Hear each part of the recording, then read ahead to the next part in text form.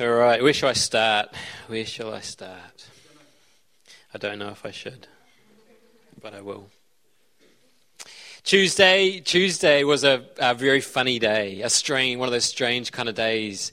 Our daughter, Elena, she decided that she didn't want to go to daycare very, very loudly. She really, really, really, really didn't want to go to daycare that day. And so it was a real struggle to get out the door, and we finally got her there, and then, of course, we missed the train and everything like that. So got into work, I was working here on Tuesday, and I got in here kind of late. And there was sort of one of those days where there was good news and then there was bad news. So the good news, Zoe had got me a coffee. Thanks, Zoe. The bad news, the internet was down. The bad news, restarting the modem didn't make any difference. The bad news, downstairs, they were doing demolition, and the thought crossed my mind, I wonder if they've severed the cable. The bad news was that when we went down there to have a look, Miranda and I went down to have a look, sure enough, there was a cable hanging from the roof that was not connected to the cable at the bottom.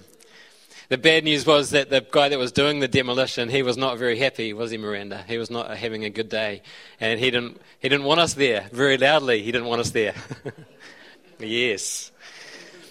And then, the good news, Miranda is just an absolute mastermind, office manager, administrator, facilities, everything extraordinaire. She spent ages on the phone with Vodafone and managed to, I don't know how she did it, but she managed to organise a contractor who was able to come in that day, on Tuesday, to come and fix it. Incredible. Vodafone said it would take at least 3 days. And knowing Vodafone, it probably would have taken at least 3 weeks. So anyway, good news, the contractor could come. Bad news is the guy downstairs didn't want to talk to us, so we didn't know if we could even get access.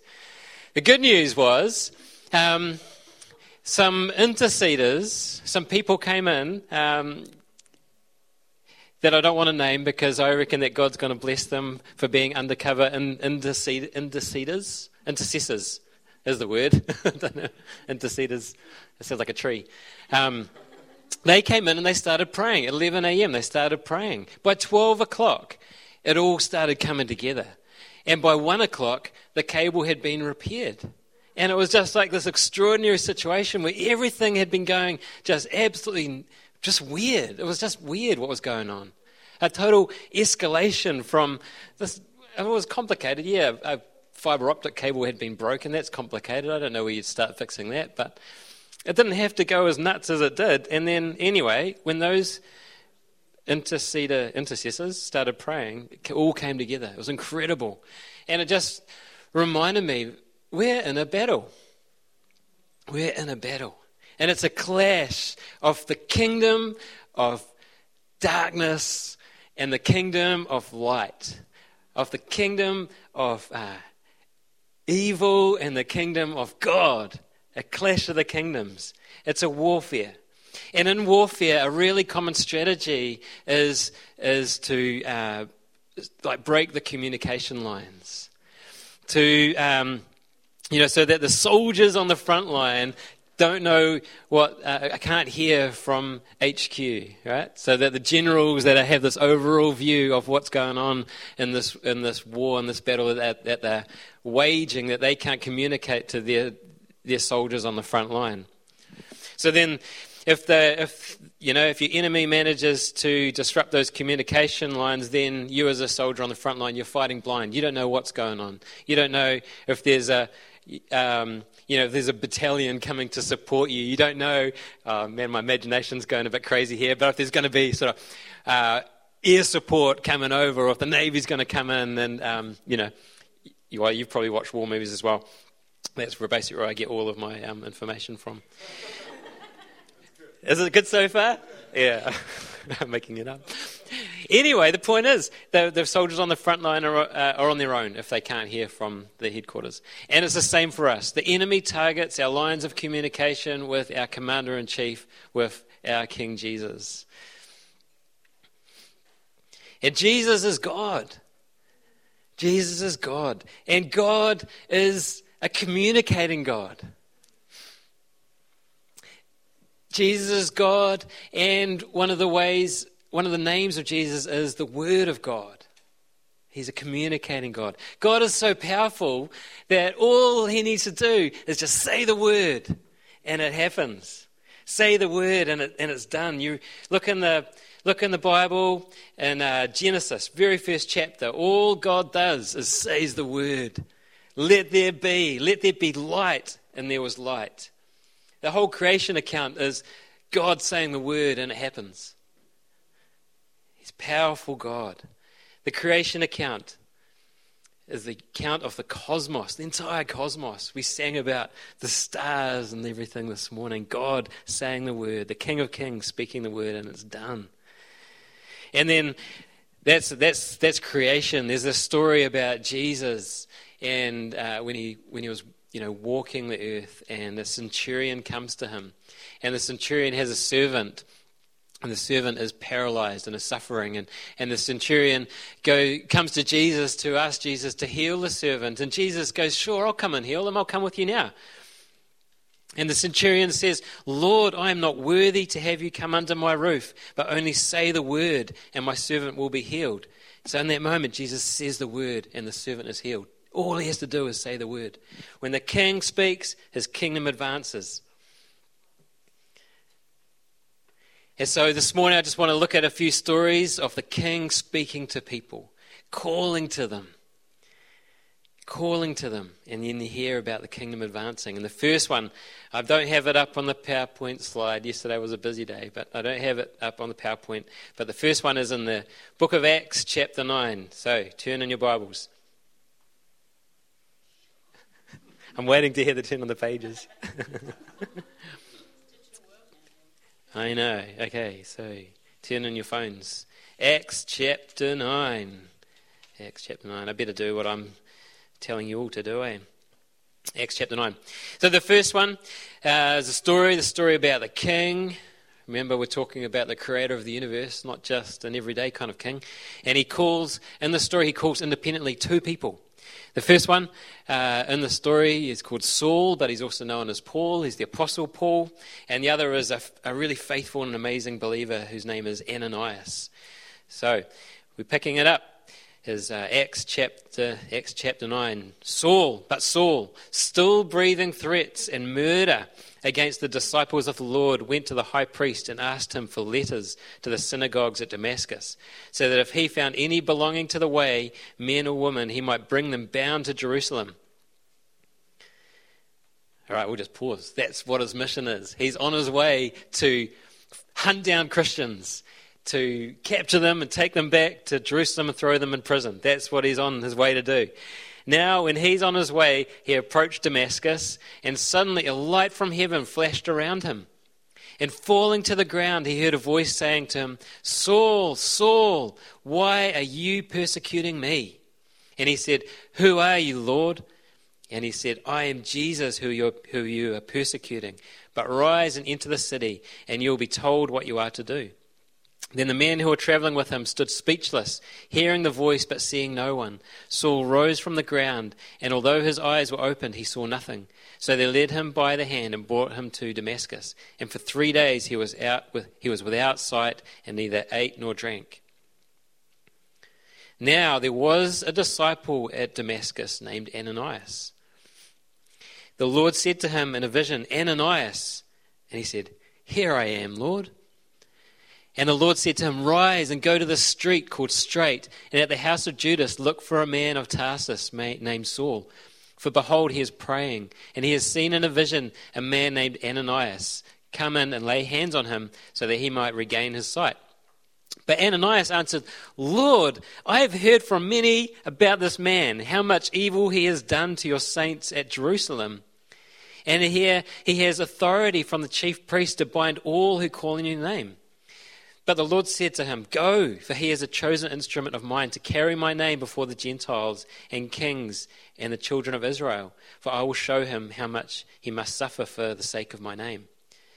So Ananias departed and entered the house, and laying his hands on him, he said, Brother Saul, The Lord Jesus, who appeared to you on the road by which you came, has sent me so that you may regain your sight and be filled with the Holy Spirit."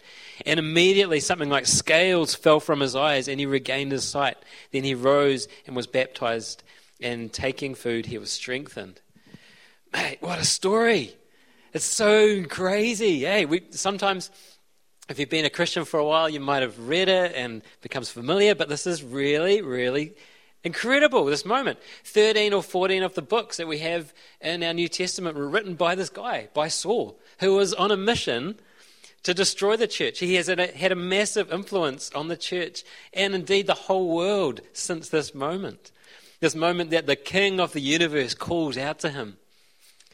And it's just profound. Consider the change. Here he is. He's the enemy of the church. He's going to destroy the church. For Paul, he was a Pharisee, and for him, obedience to God looked like stopping the church. It looked like dragging Christians, men and women, from their homes and taking them to prison in Jerusalem. And it's on his way to Damascus, as he's on this mission, that the Lord speaks to him. The king speaks to him and says, "Saul, Saul, why are you persecuting me?" And then Saul believes the voice. Wow, he was blind. He was blinded by the light and this light from heaven, but he believes the voice. He repents and he obeys and he follows the king's instructions. And so instead of being a church destroyer, he becomes a church planter. It's just incredibly ironic that this man whose mission was to destroy the church ended up being so instrumental in building the church. He is one of the key people in the establishment of the wider church beyond Jerusalem. What the enemy meant for evil, God used for good. So much of what we know about God and Jesus comes from this man's writings, from Paul's writings. He was an enemy of the church. Paul heard the king's call, he listened and he obeyed. And then you have this other guy, Ananias, and imagine being in his shoes. So he doesn't know. Going back to that analogy that I was talking about of the frontline soldiers needing to be connected with the headquarters. He's at the front line. He doesn't know what's going on over here. He hasn't seen Paul have this encounter with God.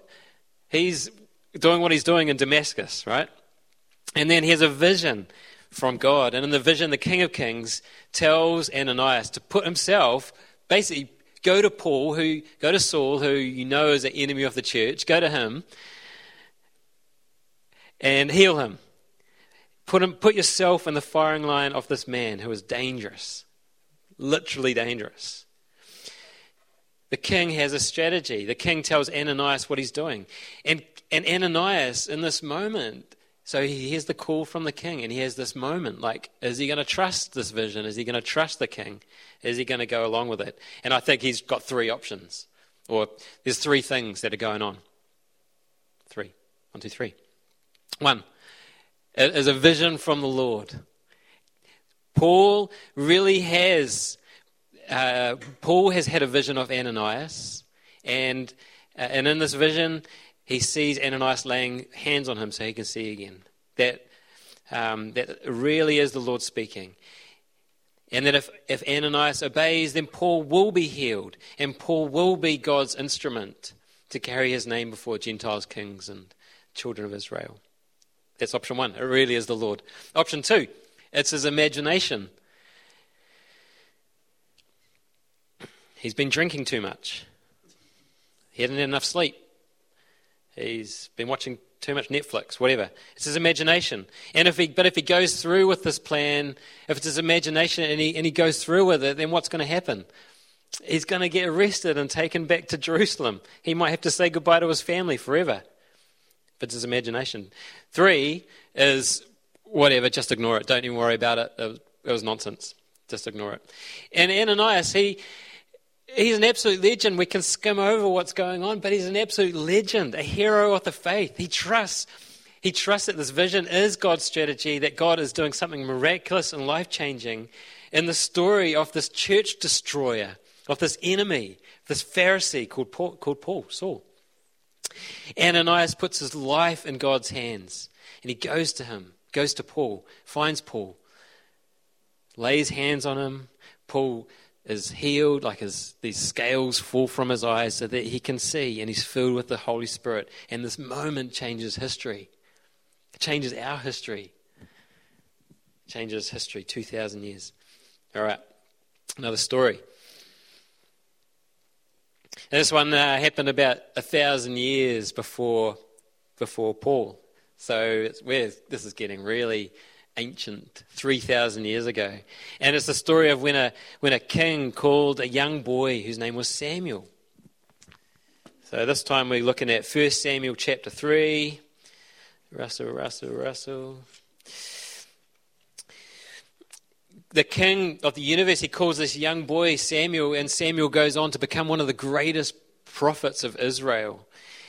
And if you don't know the story, a little bit of background might be helpful. Samuel's mum, Hannah, she hadn't been able to have any children, and so she'd been desperately praying that the Lord would bless her with a child. And she said that if you bless me with a child, then I'll dedicate him to your service, Lord. So when Samuel was born, Hannah does that. When Samuel was old enough, Hannah took him to the temple in a town called Shiloh, and left him there in the care of the priest of the temple, whose name is Eli. So let's pick up the story. Remember, we're thinking about this young boy, Samuel. 1 Samuel chapter 3. Now a young man, or another translation I've got says the boy, Samuel. Now a young man, Samuel, was ministering to the Lord under Eli. And the word of the Lord was rare in those days. There was no frequent vision. At that time, Eli, whose eyesight had begun to grow dim so that he could not see, was lying down in his own place. The lamp of God had not yet gone out, and Samuel was lying down in the temple of the Lord where the ark of God was. Then the Lord called Samuel and said, "Here I am," and ran to Eli and said, "Here I am, for you called me." Because he thought it was Eli yelling. Yeah. But he said, "I did not call. Lie down again." So he went and lay down. And the Lord called again, "Samuel." And Samuel rose and went to Eli and said, "Here I am, for you called me." But he said, "I did not call you, my son. Lie down again." Now Samuel did not know the Lord, and the word of the Lord had not yet been revealed to him. And the Lord called to Samuel again the third time, and he rose and went to Eli and said, "Here I am, for you have called me." Then Eli perceived that it was the Lord calling the young man. Therefore Eli said to Samuel, "Go lie down, and if he calls you, you shall say, 'Speak, Lord, for your servant hears.'" So Samuel went and lay down in his place. And the Lord came and stood, calling as at other times, "Samuel, Samuel." And Samuel said, "Speak, for your servant hears." Then the Lord said to Samuel, "Behold, I am about to do a thing in Israel at which the two ears of everyone who hears it will tingle." Don't you love that line? "On that day I will fulfill against Eli all that I have spoken concerning his house from beginning to end. And I declare to him that I am about to punish his house forever for the iniquity that he knew, because his sons were blaspheming God, and he did not restrain them. Therefore I swear to the house of Eli that the iniquity of Eli's house shall not be atoned for by sacrifice or by offering forever." Samuel lay until morning. Then he opened the doors of the house of the Lord, and Samuel was afraid to tell the vision to Eli. Of course he was afraid. It's a tough thing. But Eli called Samuel and said, "Samuel, my son." And he said, "Here I am." And Eli said, "What was it that he told you? Do not hide it from me. May God do so to you, and more also, if you hide anything from me of all that he told you." So Samuel told him everything and hid nothing from him. And he said, "It is the Lord. Let him do what seems good to him."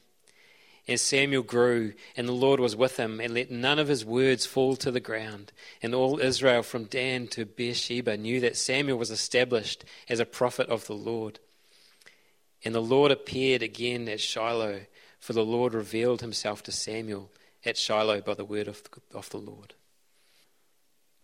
It's just like the story of the king Jesus calling Saul on the road to Damascus. In this story, the king, the creator of the universe, of the entire cosmos, calls out a person, one person. And his obedient response to the Lord's call just changes history. Samuel goes on to become this amazing priest, prophet, and the last of Israel's judges. He anoints the first kings of Israel, King Saul and then King David. But can you imagine being in his shoes? Can you imagine it? This audible voice that just makes him think, oh, it's Eli calling to me. An audible voice. He thinks it's Eli. Eli's his boss. And then he discovers it's actually God. He'd never heard God before. And then God tells him this full-on prophecy that Eli and his household's going to be punished because his sons were blaspheming the Lord. And then this young boy, he has to go and tell Eli what God has said. And again, like it's a tough situation. Does he trust the Lord? He's going to be putting his future in the hands of the Lord in this moment. We know the story. We know that Eli responds all right, but Eli might not have responded like that. He might have gone, whatever, you little boy, you don't know the Lord. You don't know what you're talking about. Get out of here. Go home. And then he'd have to return home in disgrace. Or maybe there would have been worse. I don't know what the punishment is for a false prophecy. I think maybe it's stoning. I reckon he was putting his life in the hands of God in this moment. And instead he listens, he hears the call and he obeys the call. And he enters his destiny and he changes the history of Israel and the world. The story of what the King of Kings is doing, the story that we are part of, or that we can be part of, is this. The King initiates. The King initiates. Kingdom citizens, we respond to his call. The kingdom advances. Just before I continue on, there's been a couple of words this morning, and I just keep on thinking it's going to be really disobedient of me not to share those. So, Ellie, can you put your hand up? I can't see you there. Can you come up and tell me you share that? And Natalia, when she's finished, can you come and share the word that you had? Just as I was coming to church this morning, I felt a very sharp pain in my knee. And I thought, oh, bother, it's my knee. And I felt the Lord say, no, it's a word for somebody at church who's got a problem with their knee. And it felt like a sort of a cartilage problem. And my knee's fine now, which is good. and what James is saying about obedience, I think sharing the word is a good thing to do. So if you've got a pain in your knee, I'd love to pray for you, or James will pray for you. Yeah.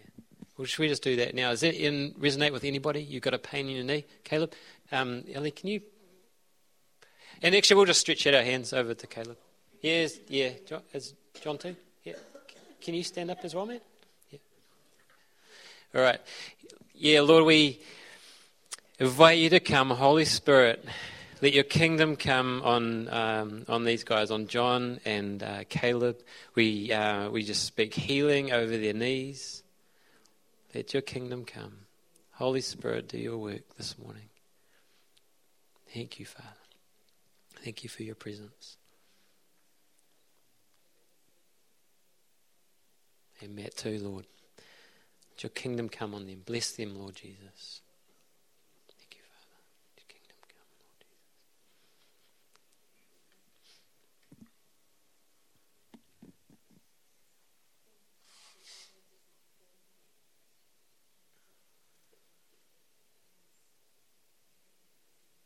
Can you test those out? Give it a wiggle. See, tell me if there's any. Tell us if there's any improvement. Just buzzy in your knees. Yeah, in your hands, or yeah. Bless what you're doing. Bless what you're doing, Lord. Yeah, bless what you're doing there. Thank you, Father. How about you, Matt? Any change yet? Yeah. Feels cold. Feels cold.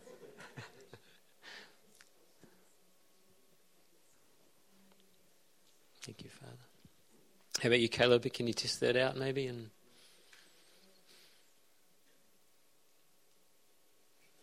wow. Not quite there. Just complete what you're doing, Lord. Thank you for your presence. Thank you that you're the one that makes a difference, Lord. Doesn't depend on us. Doesn't depend on magic tricks, jumping through hoops. We thank you, Jesus. Bless you. All right. You can keep praying. Tali, can you share the word that you had too?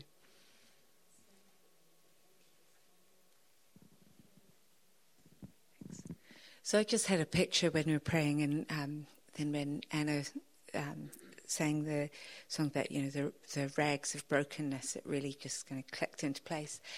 But it was going into the ruins of the temple of the Lord, and it's all the ruins and broken bits of stone and stuff that you can tell it would have once been glorious, but is now ruined, and just kneeling down and praising and worshipping and praying to the Lord, confession and praise and worship all together, and the praise filling out the temple, the praise filling and rebuilding those temple walls and all those beautiful things, but not out of materials as we see them, but out of the praise and the worship of those who love the Lord.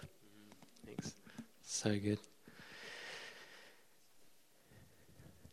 How's it going, Caleb? Keep me posted. Yeah, and John and Mac, if you can as well.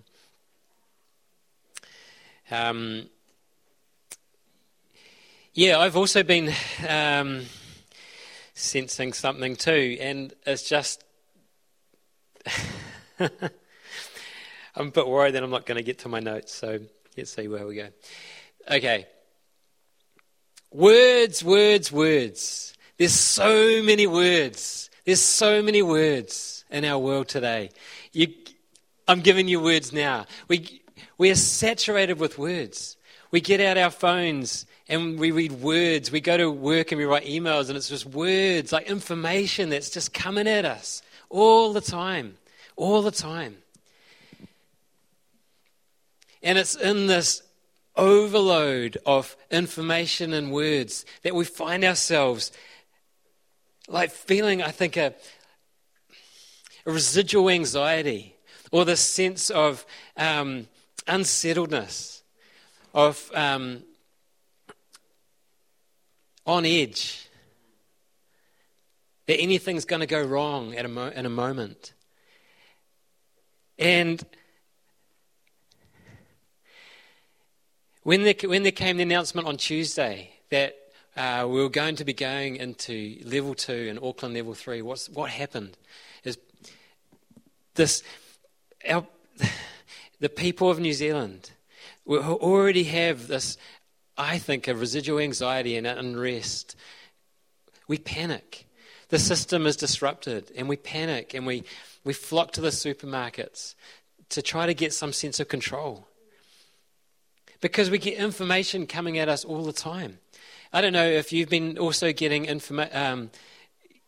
all kinds of information coming at you about what's going to be happening. We had this on Friday. There's the sort of the government announcements, but in the background, there's all these other kinds of things. People saying, "Well, this is going to happen," or "This is going to be happening." We're going to be going into level 3. We're going to be going into level 4. Whatever it is, it's just this constant information. And in this, we have a choice. Do we keep listening to all these words and opening ourselves up to all this information and words, or do we come back to the word? The word. I'm talking about Jesus, who I've already said, all Jesus needs to say is the word and his kingdom advances. All Jesus needs to say is the word and people's lives are changed. All he needs to say is the word, and the fear and anxiety that we feel evaporates. And yet we come into submission to the King of Kings, and we go, "Yes, you're the King of Kings," but we don't fill our mind and our lives with what the King says in the scriptures, in the word, or just by spending time with him. Listen to this one. This is Psalm 29. Verse 3, I'm going to jump to. The voice of the Lord is over the waters. The glory of God, the God of glory thunders. The Lord over many waters. The voice of the Lord is powerful. The voice of the Lord is full of majesty. The voice of the Lord breaks the cedars. The Lord breaks the cedars of Lebanon. He makes Lebanon to skip like a calf. Lord, I pray your blessing on Lebanon at the moment. Lord, bring your restoration to that country. Let your kingdom advance. Let the disruption that's happening there actually lead to an outbreak, an advancement of your kingdom that we've never seen before in our lifetimes or in the lifetimes of the people that are there. We pray for food to be available. We pray for Rania and the people that we support there. Lord, that they would know your presence and your daily bread. But let your kingdom advance. Let a government be established there that are upright, that are righteous, that are not corrupt. Let your kingdom come. Let Lebanon skip like a calf. The voice of the Lord flashes forth flames of fire. The voice of the Lord shakes the wilderness. The Lord shakes the wilderness of Kadesh. The voice of the Lord makes the deer give birth and strips the forest bare, and all in his temple cry glory. The Lord sits enthroned over the flood. The Lord sits enthroned as king forever. May the Lord give strength to his people. All right, back to my notes.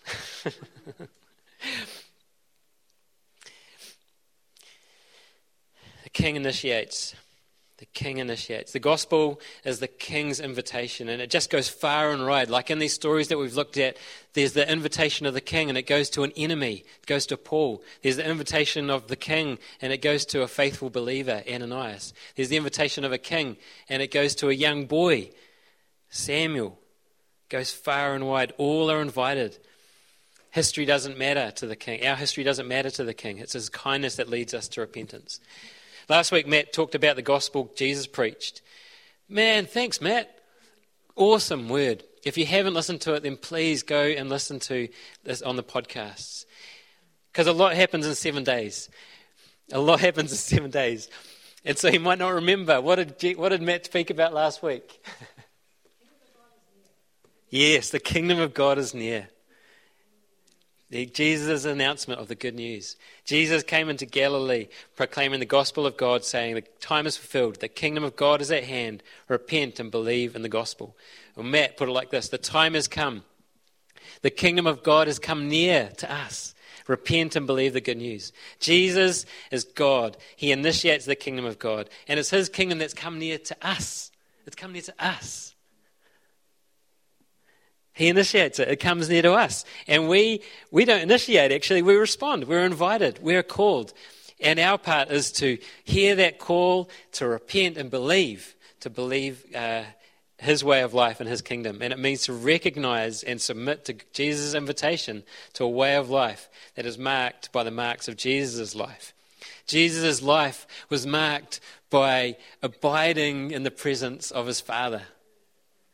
Life abiding in the presence of God for all eternity. This is the invitation. Doesn't that sound good? Imagine that.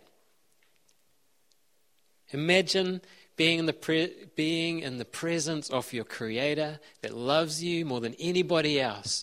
Imagine being in the presence of one who he has everything in the palm of his hands.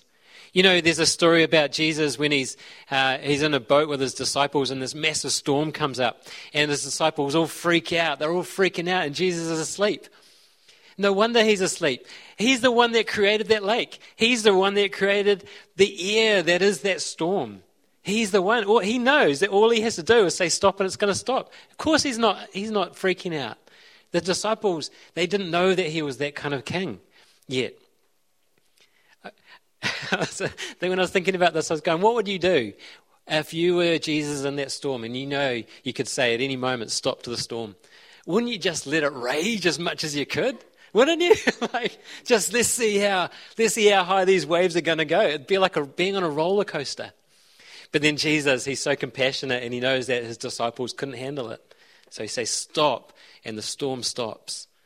Jesus is not afraid of a virus. that we can't even see, that is wreaking havoc over the world. He's not afraid of that storm.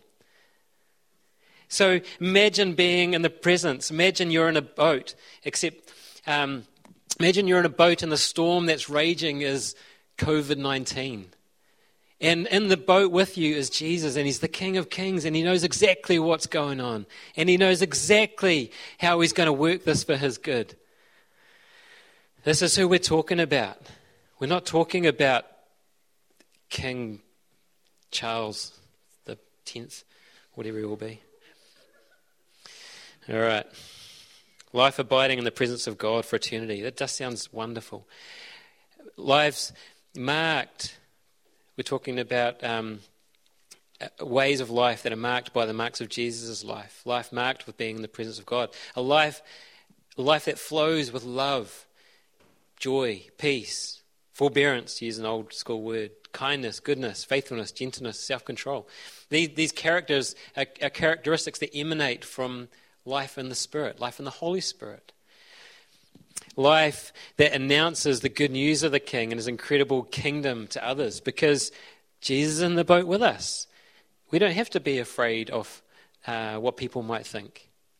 We've got the good news. We've got the good news, the best news. God, I think, God the King, he's calling us. He's calling us, each of us, in this time, in this day, and we have a choice. Do we listen to his call? Do we not? Okay, can I keep going for a little bit longer?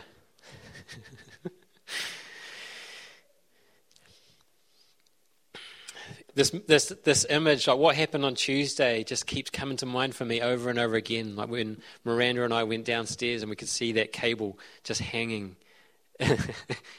When you leave, you can have a look through the window of downstairs, and if you'll see a pot plant, and that pot plant is there to protect this cable that's literally hanging from the ceiling and going down to the floor. That's our connection. That's our, this morning we are live streaming, and hello to the people at home again. If that connection is broken, then that doesn't happen, right? No more internet. Disaster. I keep seeing that cable. And it's just so fragile, this cable that connects us.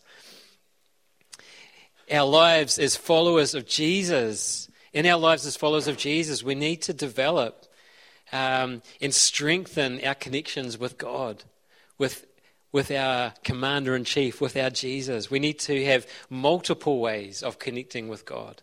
We need to, one of the things I really like about the story that I read before about Ananias and about Samuel is how they were in a sense positioned in a way to hear the call of the Lord, and so when they heard the voice, they both said the same thing. Here I am. Here I am. We need to position ourselves. So here's some keys. I wanted to get to this. The first key is the one that I think gets disrupted the quickest in our busy lives, and it's prayer. It's prayer alone. It's prayer alone in a quiet space. Finding ways to pray with God in a private space on our own. In the Gospels we read of Jesus and how he used to keep getting away by himself, finding a quiet space where there was nobody else to spend time with his Father.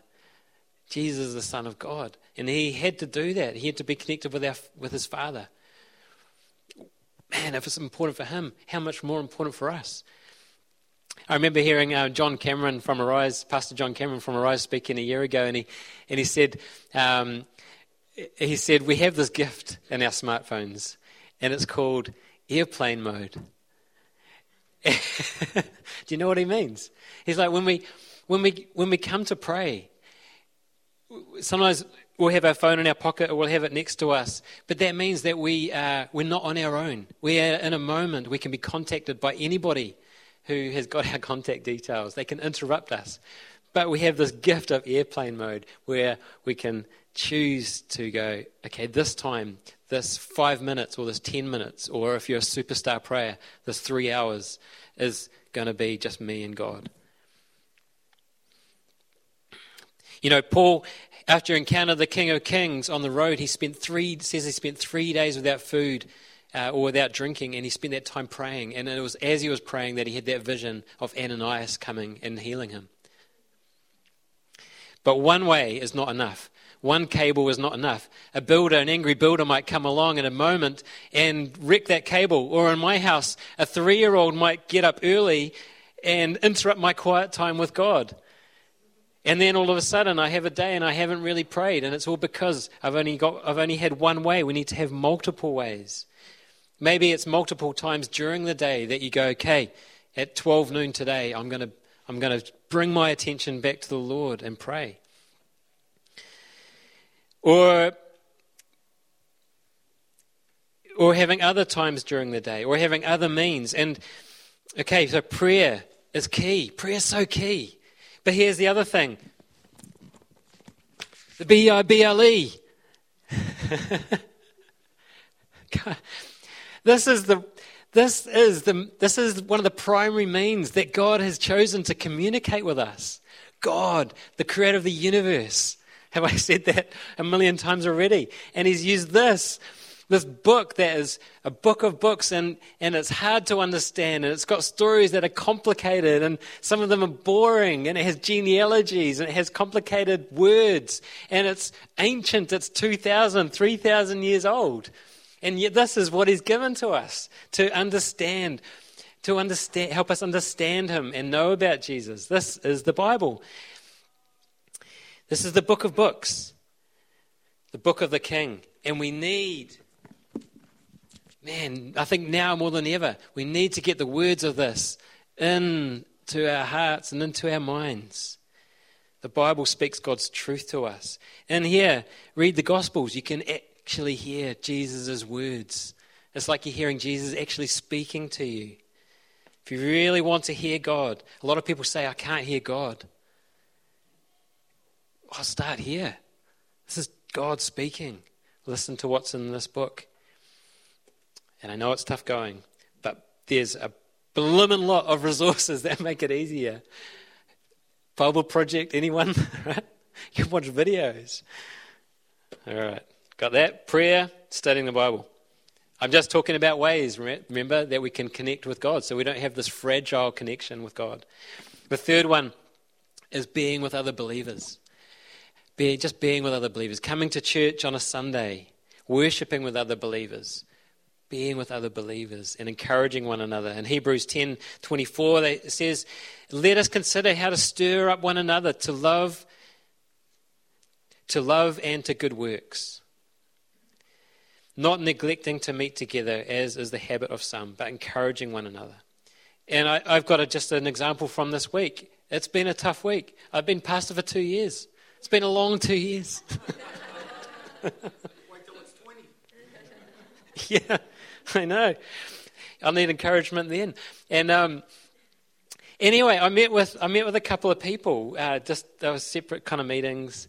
And in those sort of meetings, we were talking about life and everything that was going on, and then we ended up talking about Jesus and about his kingdom. And there was just something about talking about Jesus that I just felt so encouraging, that built me up and helped me keep going for another day.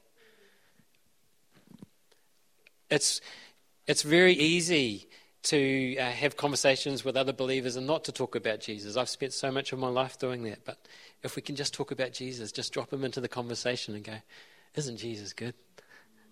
Isn't he wonderful? And other people are challenging. And it's a sacrifice to carve out a chunk of time on a Sunday morning to gather with other believers. And it can be hard to worship Jesus.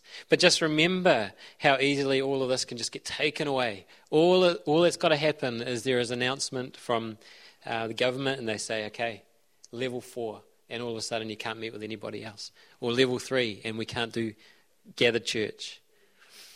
We need multiple connections, all kinds of ways to build connections with Jesus, to position ourselves to hear him, hear when he calls, and to respond when he does. There's a final one, and I don't have it on my notes, but I just feel I've got to say it. It's rest. Rest. It's the hardest one of all, I think. But we had that word, I think, from a few weeks ago, where it was, my presence goes with you and I'll give you rest. Resting in the presence of God, finding ways to switch off from all of the noise and the words and the information that we're going to get flooded with. Because believe me, as soon as I stop talking, there's going to be more coming your way and my way. But how do we rest? Finding ways of rest. The Lord will lead you. Jesus is the King of Kings. He is sovereign. He knows all things. His kingdom is advancing. His kingdom is good. His kingdom is eternal. We only have a limited perspective. We only have a limited perspective, and it's easy for us to get rattled or shaken. What we need to do is build and develop and strengthen our connections and our lines of communication with the King who knows all things, who's sovereign. Paul, Ananias, Samuel responded to the King's call, and they changed history. Each of us, we can respond to the King's call. Change history. Not for ourselves, not for our own glory, for the King's glory. Let your kingdom come, Lord. I don't know how this happens, but it's 5 to 12 already, so do you want to stand with me and pray? I just feel so strongly that there's this repeated refrain that keeps coming to mind, and that's the Lord is calling. The Lord is calling. The Lord is inviting a generation to defile the idols that are in our hearts and raise up God as the King that's in our hearts. To let the things that just don't actually, they're not going to count for much in the end, and let Jesus be raised up. So, Holy Spirit, words, and I know I've said a lot today. Ultimately, we want to hear your word spoken to us. Your word is the word that changes lives. Your word is the one that speaks a better way. Your word is the one that changes situations. Lord, for each of us, would you show us, would you lead us into those places where we can hear your words spoken to us? Lead us, Lord, and guide us. We thank you for your presence. Thank you for what you're doing. Thank you, Lord, that you invite us to a banquet. You invite us into rest. You invite us into eternal life and all of its freedom and love and joy and peace in you. Lord, sometimes that seems like a pipe dream, but would you lead us step by step into that more and more, Lord? We thank you for your amazing goodness to us. Thank you and bless your holy name. Strengthen our lines of communication with you, God. Help us to know that with your words as our firm foundation, we cannot be shaken. Let us be a people whose vision is filled with who you are, Lord. And let your voice be the loudest voice that we hear. Help us, Lord, to make space in our lives to hear your voice and to respond to your call. And save us, O Lord, we pray. Yours is the kingdom. Yours is the glory. Forever and ever. Amen.